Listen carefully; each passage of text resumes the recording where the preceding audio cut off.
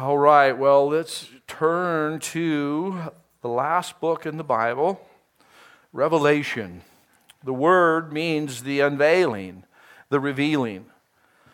That literally means that Jesus has wants us to know things. It says in the first chapter that Jesus chose to show what will take place in the last of the last days. And that's really, as you see in chapter 1, that he's revealing and making known. And so as we've worked through on Wednesday night, we covered Revelation 6. It's the sealed judgments. Those are opened. The great tribulation period, that judgment time has begun.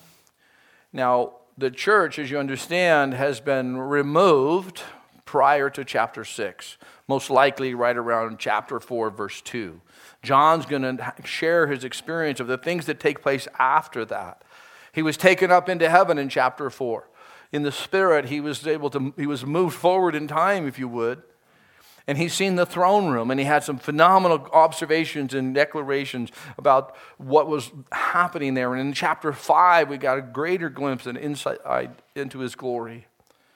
And as chapter 5 ended and chapter 6 began, the judgment upon a Christ-rejecting world was opened up. There was seals. And so we've seen the first 6 seals take place. In chapter 6, we've seen these judgments carried out by the 4 horsemen. Maybe you've heard the term or the reference of 4 horsemen of the apocalypse. And that chapter is where that comes from. In verses 9 through 11, we read about the cry of the martyrs, the people who come to Christ during the tribulation. We're going to see a glimpse of that here tonight or today as well. And then as we continue through chapter 6, we've seen in verses 12 through 17, earthquakes and eruptions, tremors, asteroids, meteorites, darkness, cataclysmic turmoil greater than anything that has ever happened. And in the midst of this judgment, in the midst of this world turmoil that's taken place, everything taken on is happening. There's turmoil, there's death. People still will not repent. Glance with me, if you would, back in chapter 6 at verse 15. And the kings of the earth, the great men, the rich men, the commanders, the mighty men, every slave and every free man, hid themselves in the caves and in the rocks of the mountains, and said to the mountains, rocks, fall on us and hide us from the face of him who sits on the throne and from the wrath of the Lamb, for the great day of his wrath has come, and who is able to stand? So here we see the people on earth that chose not to receive Christ, that had rejected Christ, now experiencing this wrath that God said would be poured out, and they won't even repent. They would rather die and be crushed by rocks than recognize what they say. This is the wrath of the Lamb. This is God's judgment upon us. And they wouldn't turn. Isn't that fascinating? I mean, a lot of people, we're going to see here in a little bit, a lot of people will come to Christ during the tribulation period. But a lot will not. A lot will die. A lot of people will refuse to repent. As we look into chapter 7, realizing that it's a time now, it's kind of like a pause. There's this chapter, the 6 seals unveiled, and then there's a pause before the 7th, because as we live now in the times of the Gentiles, here we're still in the church age, and we're looking forward to what we're reading about in chapter 7. We're awaiting the rapture of the church chronologically. That's the next significant event I think we'll see that will then usher in this next element of God's timeline. When the last Gentile of this age is saved, the rapture of the church will take place. God will then redirect his full attention upon the Jews. With the church up in heaven, God will equip 144,000 Jews to be his evangelists to people on the earth during the Great Tribulation period. Let's read chapter 7, verses 1 through 4, and see what we can glean and gain from that. After these things, referenced in chapter 6, I saw 4 angels standing at the 4 corners of the earth, holding the 4 winds of the earth, that the wind should not blow on the earth, on the sea, or on any tree. Then I saw another angel ascending from the east, having the seal of the living God. And he cried out with a loud voice to the 4 angels to whom it was granted to harm the earth and the sea, saying, do not harm the earth, the sea, or the trees till we have sealed the servants of our God on their foreheads. And I heard the number of those who were sealed. 144,000 of all the tribes of the children of Israel were sealed. Well, let's stop right there, and let's go back and just kind of break this first portion down and see what's there. We know the 4 points of the compass, I hope. That's really what's been conveyed in verse 1. Some have critiqued or criticized the Bible as, basically they see this, they believe in the flat earth like many people did, but now we know otherwise. That's not true. Job even speaks of the sphere of the roundness of the earth, other passages of Scripture. It's just conveying the 4 quadrants of the earth, the 4 points of the compass. So these winds were held back. Now, the point is, the wind will not blow on the earth, on the sea, or on any tree. As pleasant as that may seem to someone from Mountain Home, or Minot, North Dakota, or Wyoming, it will not be pleasant at all. See, one simple thing we know, air movement is essential for what you might want to call the water cycle, where water evaporates, forms into clouds. The clouds are carried inland from these oceans and seas and large bodies of water. And then as it comes inland, it condenses and it falls. We have rain. Without wind, that process is interrupted, agreed? It doesn't move. And so it's really fascinating because here there's this calm, and I don't know how long it lasts. It could be for a while. Verse 2 tells us there was another angel. So John, in being present and describing this futuristic scene, which I think we'll be at, he's saying, okay, well, there's this happening. He just described the start of the tribulation period, the first 6 seals. And then he's saying, okay, and then there's this other thing was taking place, and his attention was redirected, from looking and seeing here on earth what's happening to what's happening there on the throne in the heavenlies, if you would. Another angel, John notes that he had the seal of the living God. And this angel is like an announcer declaring or setting the stage for a coming event. This is what's going to happen next, and these things are going to take place. Now, notice it says in verse 3 and 4 that this angel instructs these other 4 creatures, do not harm the earth, the sea, the trees, till we have sealed the servants of our God on their foreheads. And then he tells us it's going to be these 144,000 Jews will receive a seal, a special mark, and then after they were sealed, then there'll be the winds will be released and the process will continue, so to speak. But let's consider this. What is the seal that these servants receive? In Revelation chapter 14, we have more description. I'm just going to read verse 1. Then I looked, and behold, a Lamb standing on Mount Zion, and with him 144,000, having his Father's name written on their foreheads. So, have you ever tried to figure out what the seal looks like? Come on. I mean, hopefully you have. I know you've thought of another mark on a forehead or an arm, hand. But I'm thinking, man, what is it like? I mean, we know that it's got the Father's name.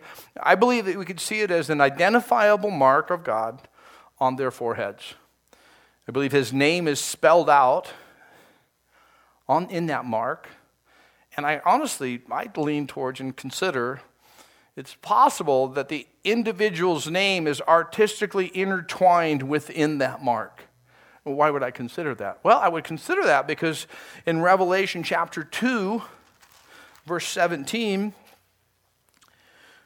speaking to the church, this one is addressing some issues there in Pergamos. In verse 17, says, he who has an ear, let him hear what the Spirit says to the churches. To him who overcomes, I will give some of them hidden manna to eat. And I will give him a white stone, catch this, on the stone, a new name written, which no one knows except him who receives it. So God has a new name for each one of us, a very personal, very, I think, powerful, intimate name conveying the relationship. He knows all things. He knows you in ways no one knows you. So I kind of wonder, is that name going to be a part of that? Because we can also consider Revelation 3, verse 12. And it speaks there in the latter part of the passage, and I will write on him my new name. So that's speaking to the church, to the individuals in the church. So I'm not making a new doctrine. I'm just telling you, man, the Bible shows us things, and you got to go, wow, that's very curious. what this mark will look like and how it will be seen, but it's a mark for the believers. The seal, the mark, is on every one of these special Jewish evangelists who will witness and declare the truth of God during the tribulation period. So what's interesting about their responsibility, their role, what previously took place primarily through the church, empowered by the Holy Spirit, will now take place by these 144,000 who are empowered by the Holy Spirit for this 7-year tribulation period. Because, see, we're not there. And maybe you realize and remember from 1 Thessalonians that the restraining force had to be removed before the Antichrist was really able to come into power in declaration. Well, that restraining force, I think, is clearly presented to us. It's the presence of the Holy Spirit through the purposes He assigned to the church. In other words, through the church. Because you and I, we are to tell of the love we've received. We're to live out now this love we've been given, making it known, and speaking of the gospel of Jesus Christ and sharing that with people. And so the restraining force, in many ways, is actually the church. Because that's what God is accomplishing through the power of the Holy Spirit. And you see what I'm saying? But now it's been removed, the rapture. So the Holy Spirit isn't removed at the rapture of the church because the Holy Spirit is God and omnipresence, always there. But the role of the Holy Spirit will shift. Accomplishing God's purposes through the church, now accomplishing it through, as He redirects His attention to Israel. You don't have to change and make Israel the church and church Israel. You don't have to do that. You can just receive it as it says. And so now these 144,000 evangelists, empowered by the Holy Spirit, are going to be the ones who declare the gospel, the good news of Jesus Christ. There'll be a great harvest during the tribulation, but there will also be great tragedy and death. People will still reject the gospel of Jesus Christ. Remember, as I referenced chapter 6, verses 15 and 17, they want the rocks to fall down. They don't want to repent. They don't want to receive. You may know of another seal spoken of in Revelation 13, I think in chapter 16, 19, a little bit there in chapter 20. The mark or the seal of the Antichrist. The mark of the beast, I refer to it as the seal of Satan. He's always not even a duplicator. He just tries to mimic and copy what God does and distract and deceive people. You don't want to be around when that mark is promoted and required, because that means you're here on earth and not with the church in heaven. And that mark is not a good thing. Maybe some of you know of it. There's a number assigned to it, 666. There's descriptions of it. At that season, probably, maybe even at the start of the tribulation, definitely the last 3.5 years, you'll have to have that mark to buy and sell. Well, you think, well, that's not bad. It's like a credit card. Well, no, it's a little worse. Actually, because having that mark means you chose to worship the Antichrist. It's not the economic transactions that are the problem. It's the agreement to worship the Antichrist, the false Christ. And so that's why we see frequently throughout Scripture, Satan always tries to mimic God with something lesser. And it's the same thing as we get into this. Now, let's continue on here with our study as we work through Revelation chapter 7. In chapter 7, verses 5 through 8, and I won't repeat everything. I'm just going to catch what we see to be the element in a sense. It's all important, but we're told that these 44,000 were sealed, and this is the breakdown. 12,000 from each of these 12 tribes. From the tribe of Judah, Reuben, Gad, picking up in verse 6, Asher, Naphtali, Manasseh, Simeon, Levi, Issachar, verse 8, Zebulun, Joseph, Benjamin. This is the word who they're from. That's the ones that make up this 144,000. And then we know it to be from the tribe of Israel. We're told that. Do you realize that the tribes of Israel, the lists of those tribes, it was like 29 times in the Bible? And it's not always the same guys, same group. Did you know that? Because there's actually 13 tribes if you consider Joseph, Manasseh, and Ephraim, as well as the sons of Jacob. And you start breaking it down. And it's interesting because you consider, well, there's a different reason that God puts each list, and the reason He may leave one out and insert another one differently. Like, for example, here, the tribe of Dan is not listed in this list, which is normally in all the other lists. Probably due to the fact that they promoted and misled Israel, leading many into idolatry. And God said, if you do that, you'll pay. So I just say that because we're reading this text, and some people have said, well, okay, so the 144,000, that would be this group of people. Well, the 144,000, some cultic activities are like, that's only us. That's only our group. And others will say it's this and it's those. You really don't have to work that hard. You really don't. When you're reading the Bible, let it say what it says. You don't have to read anything extra into this text. It's numeric, it's specific, and it's accurate. 144,000 Jewish servants of the Lamb, 12,000 from each tribe listed. I know I'm not going to get into it because I just don't see life that complicated. Well, it could mean this. Actually, what it could mean is what it says. And the reason I say that, it doesn't give you liberty to change your rules of interpretation. It doesn't say, well, okay, so there's these 144,000-ish, and they're like the tribes of Israel. Great, you have freedom to broaden your interpretation and your understanding, try to get some understanding. But we weren't given that freedom on this one. This specific, am I reading the same thing you're reading? It literally tells us, why work so hard? You can do other things. Don't mess with this. Just see it. Okay, that's what it is. So therefore, we're moving on to verse 9. After these things, now we have John sharing the next thing that he's experiencing in this futuristic event. After these things I looked, and behold, a great multitude, which no one could number, of all nations, tribes, peoples, tongues, standing before the throne and before the Lamb, clothed with white robes, with palm branches in their hands, and crying out with a loud voice, saying, salvation belongs to our God, who sits on the throne, and to the Lamb. Who's this great multitude? Well, we don't need to pause and speculate. We can read on and realize, and we'll do that here in a moment. I mentioned that principle because many times this is the case in reading the Bible. As you're reading and you get to a portion, like, okay, well, who is this? Read on. I have somebody had shared with me years ago, I love it, a way of retaining this principle. I want to see what the Bible has to say. I want to have good vision. You know how you have 20/20 vision, if you would? Read the 20 verses before and the 20 verses after. And when you do that, you catch the context. The content conveys to you what you need to know many times. That's true on doctrine. That's true on many times in history.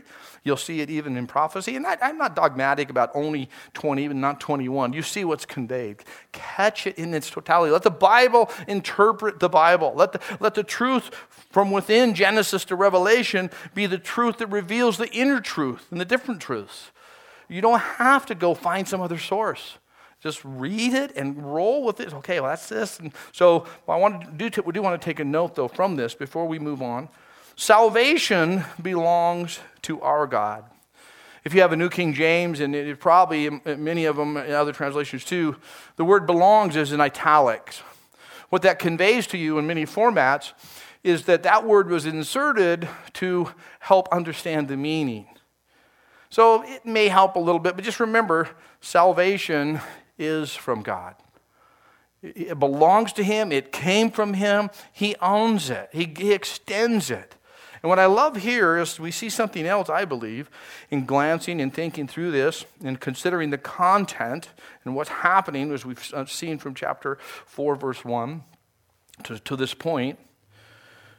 We have the triunity of God. Have you ever had somebody say, Trinity's not even in the Bible? That word was made up at the Nicene Creed, and they come to the Council of Nicaea, and then they kind of go all busybody on you. And you're like, what? Okay, I'll go with you say the Trinity wasn't there, but that conveys ultimately simply the triunity of God. The triunity of God reveals one God revealed in three persons. We have the Father, the Son, and the Holy Spirit. Do you know John is in the Spirit? I believe the Holy Spirit has led him to this point. And I believe it's easy to see the Holy Spirit's presence. The Father's name is written on the servants. And the Lamb is the co-owner of salvation. We have the triunity here in this text. And you'll find it when you start looking and to see what was revealed in Scripture, you'll start seeing that that's conveyed throughout the entire Bible. We need to understand the very nature of God and the role that God brings to us in the sense of what he brings to us, salvation, and how we can come to know him. Moving on to verse 11, the angels stood around the throne and the elders and the throne and the four living creatures and fell on their faces before the throne and worshiped God. Verse 12, saying, Amen, blessing and glory and wisdom, thanksgiving and honor and power and might be to our God forever and ever. Amen. So we have here the angels and the elders and other angelic beings declaring what a glorious thing it is to be before God, the nature of God, the characteristics of God. What a glorious sound this has to be for us to hear and honestly to participate in. This amazing declaration. I can't even imagine the acoustics and how everything's perfect to the ear and how everything will be fantastic. Because here one thing we'll want to remember will not be there. And that's the flesh, these sinful desires, these expressions of pride, these distractions of life, the various things of guilt and shame that we carry and we try to work through as we continue to seek Jesus, we continue to go before his presence and you and I in this realm. But when you're removed from here, you don't have those things. And worship will be in a purified state, so to speak.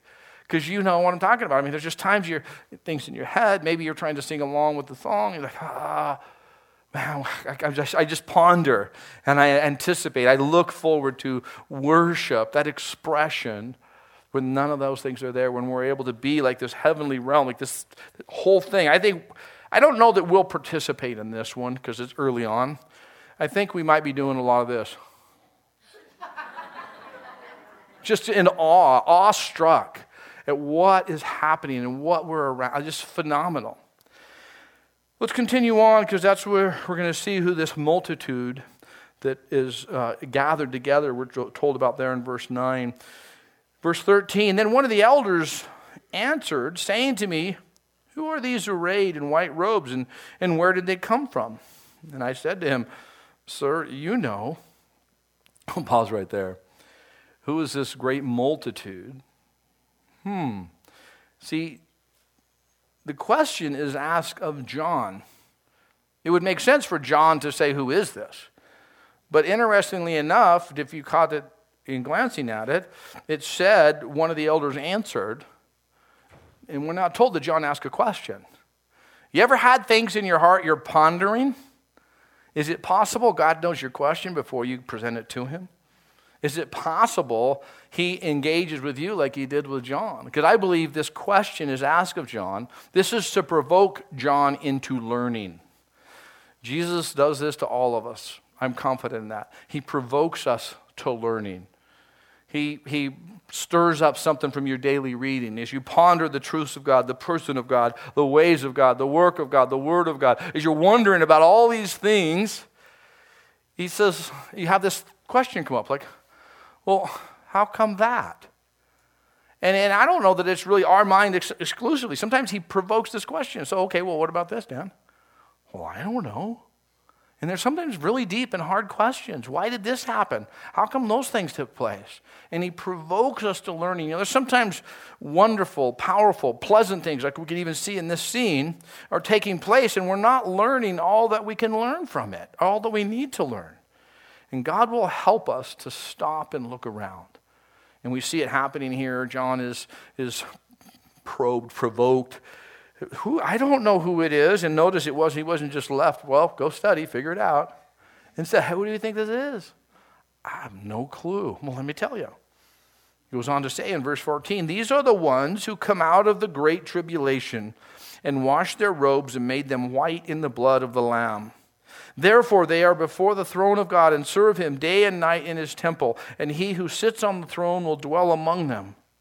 They shall neither hunger anymore nor thirst anymore. The sun shall not strike them nor any heat.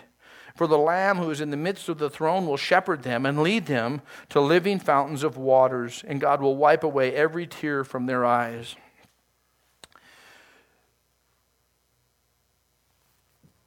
This group of people were told here, they're martyred during the tribulation period. They died for what they believed.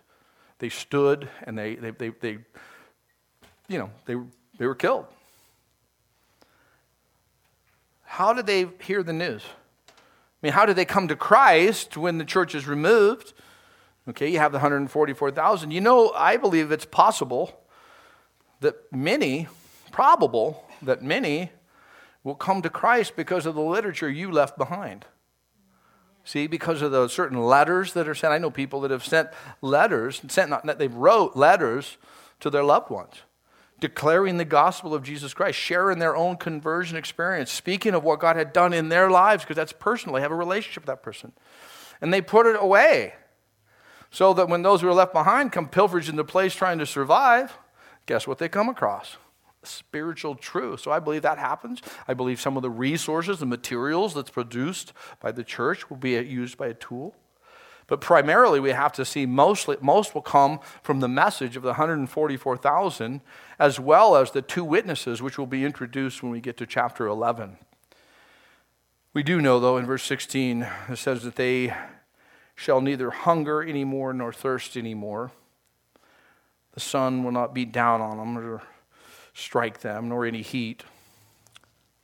They're removed from the tribulation. Remember when we started in verse 1, the wind was stopped for a period. There's other elements that would come along with that.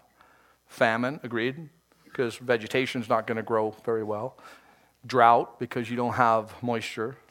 Record heat, blazing sun. Do you see what we see here? And I'm not saying that's the only application, but it helps us see, they will be removed from the tribulation.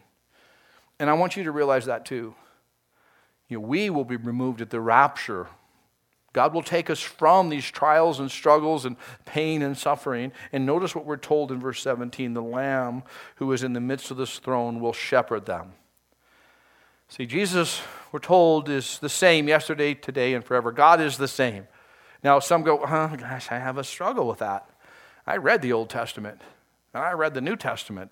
One may be a fulfillment. There seems to be one kind of the irate, judgmental God here of the Old Testament, and then Jesus comes along, calms him down, and gives love to everybody. Just paraphrase, just simplified. That's really how some people kind of process. It's not true.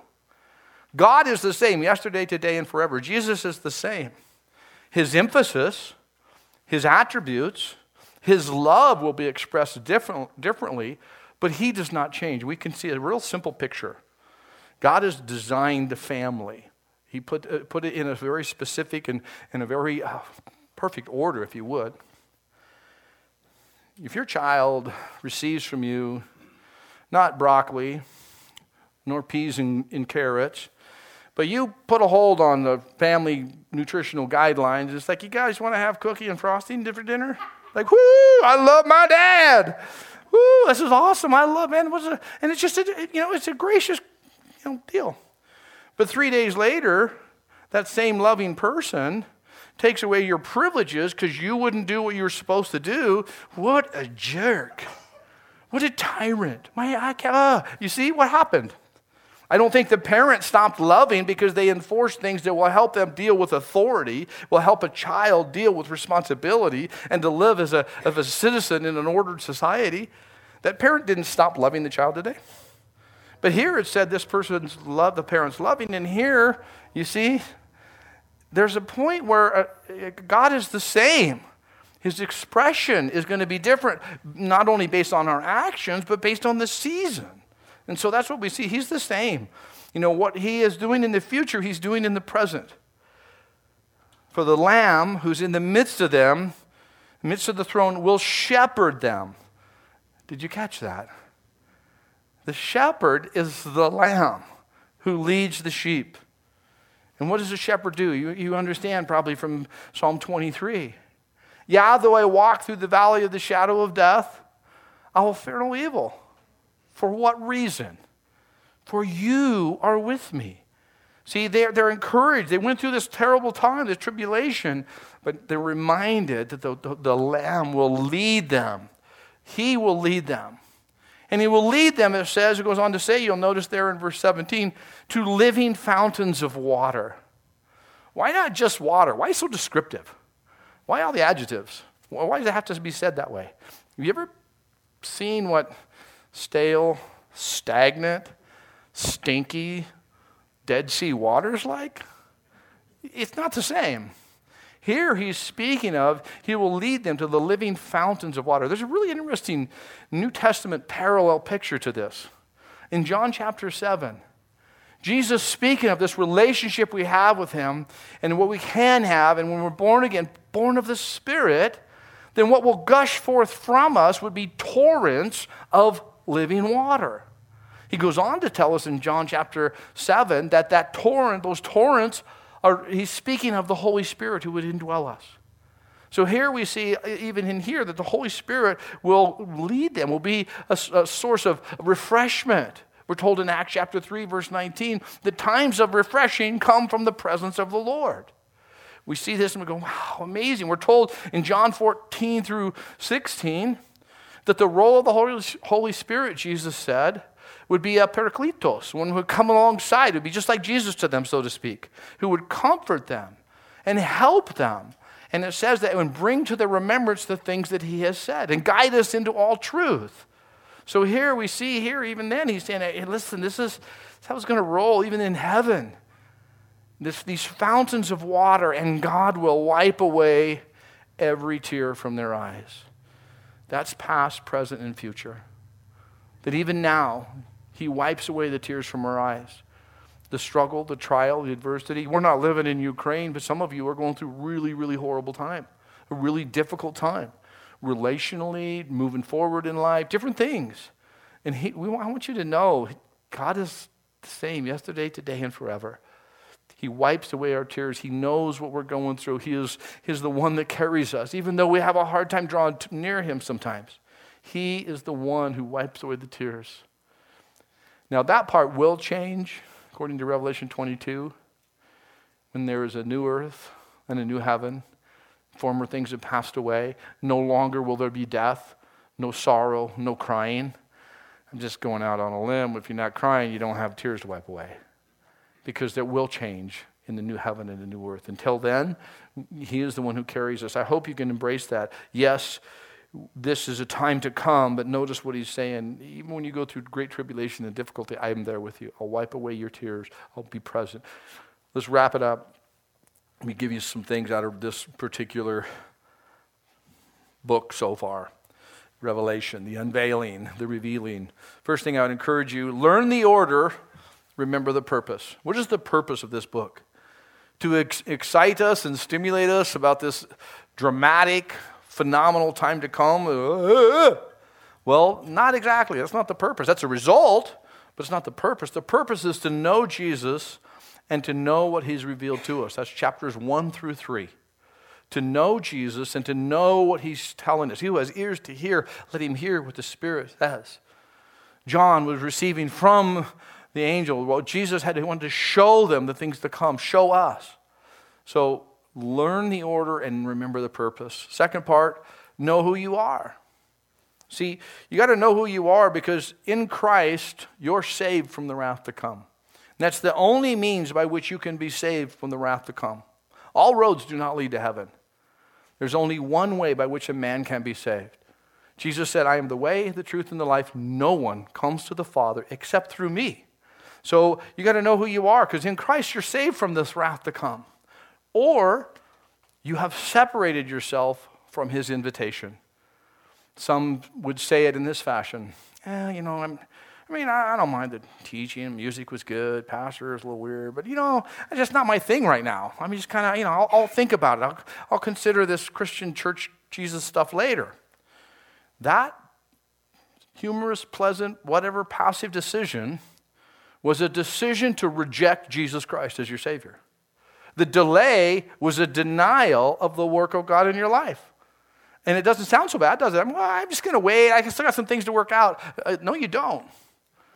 The Bible says to repent, to turn from what you're doing and turn to Christ. There's no point of saying, I'm going to sort some things out.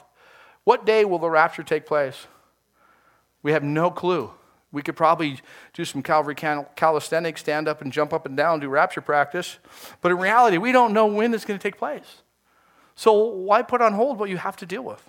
I'm just being logical in this sense of how relationship with Jesus Christ is an invitation.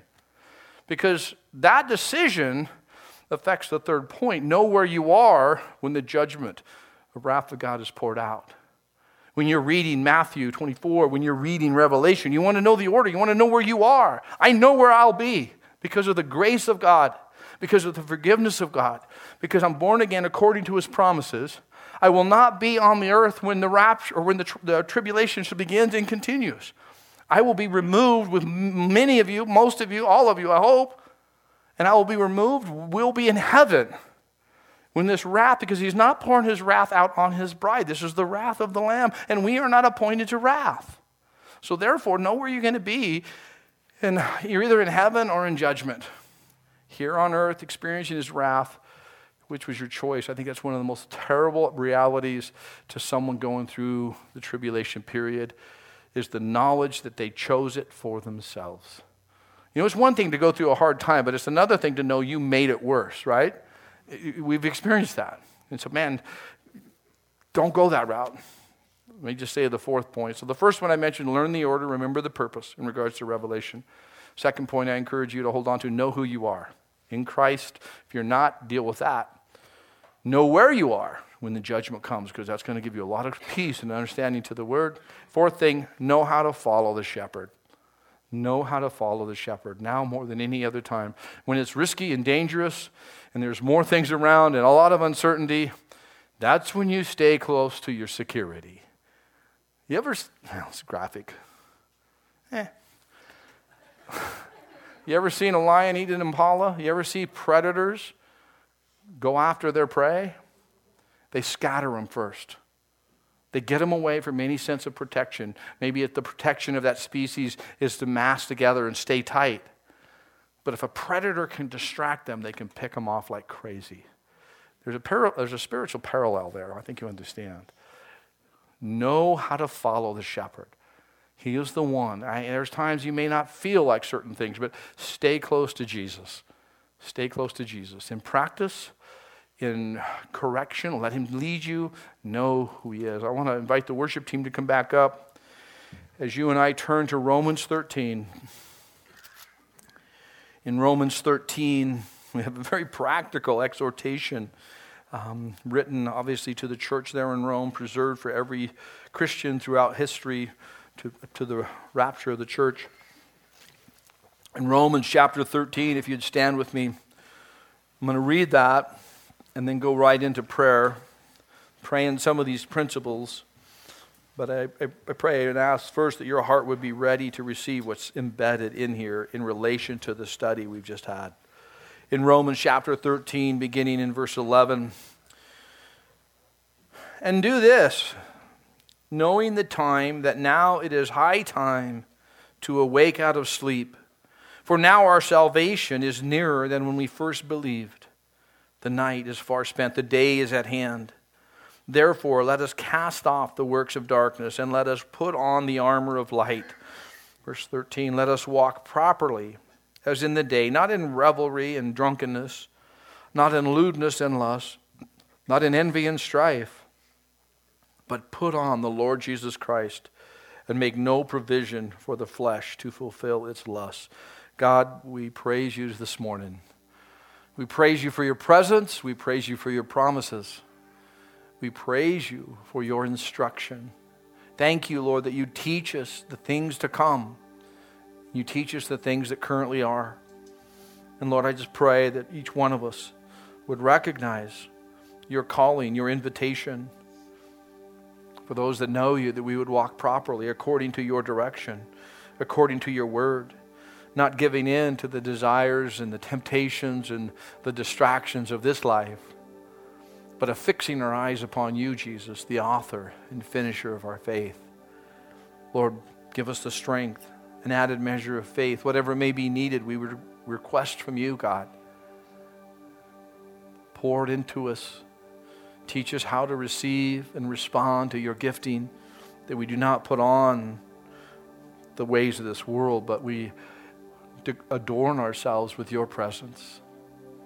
For anybody who's here and you just don't have that confidence that you're born again, that you're born of the Spirit, It's a decision you need to recognize the urgency and the importance of. And I would ask, well, I'm not sure what you're waiting for. Simply acknowledge that you need forgiveness from God. Simply acknowledge that you have sinned against Him and ask of Him to forgive you. It would go similar to this. God, I know I don't understand all this stuff entirely, but I get it. I know the guilt of what I've done. I know things about me that only you would know, no one else would know. I know that I've sinned and done things against you, God. And so, Jesus, I believe that you are who you tell us you are, who you say you are. That you're the Savior of the world, that you came and died for my sins, that you rose from the dead, conquering death and hell, and that you offer me your victory. And so I would ask, God, forgive me for my sins. I turn to you and I ask you to show me how to live this new life that you give me. I turn from the way I was living, and I'm not even sure what to let go of and what to hold on to. But I would ask, God, that you would teach me as your child, an infant child in the Spirit, you would teach me your ways, God. Thank you for your faithfulness. Thank you for teaching me. God, may that continue to be the cry of all of us, that you would teach us, that you would be our shepherd, that you would make us to lie down in green pasture. You would lead us beside still waters. Oh, Lord, we know that you'll protect us and lead us. And so we sing this last song to you, God, with thankfulness, with joy, with expectation and confidence that you who began a good work will be faithful to complete it. Thank you, God. Amen.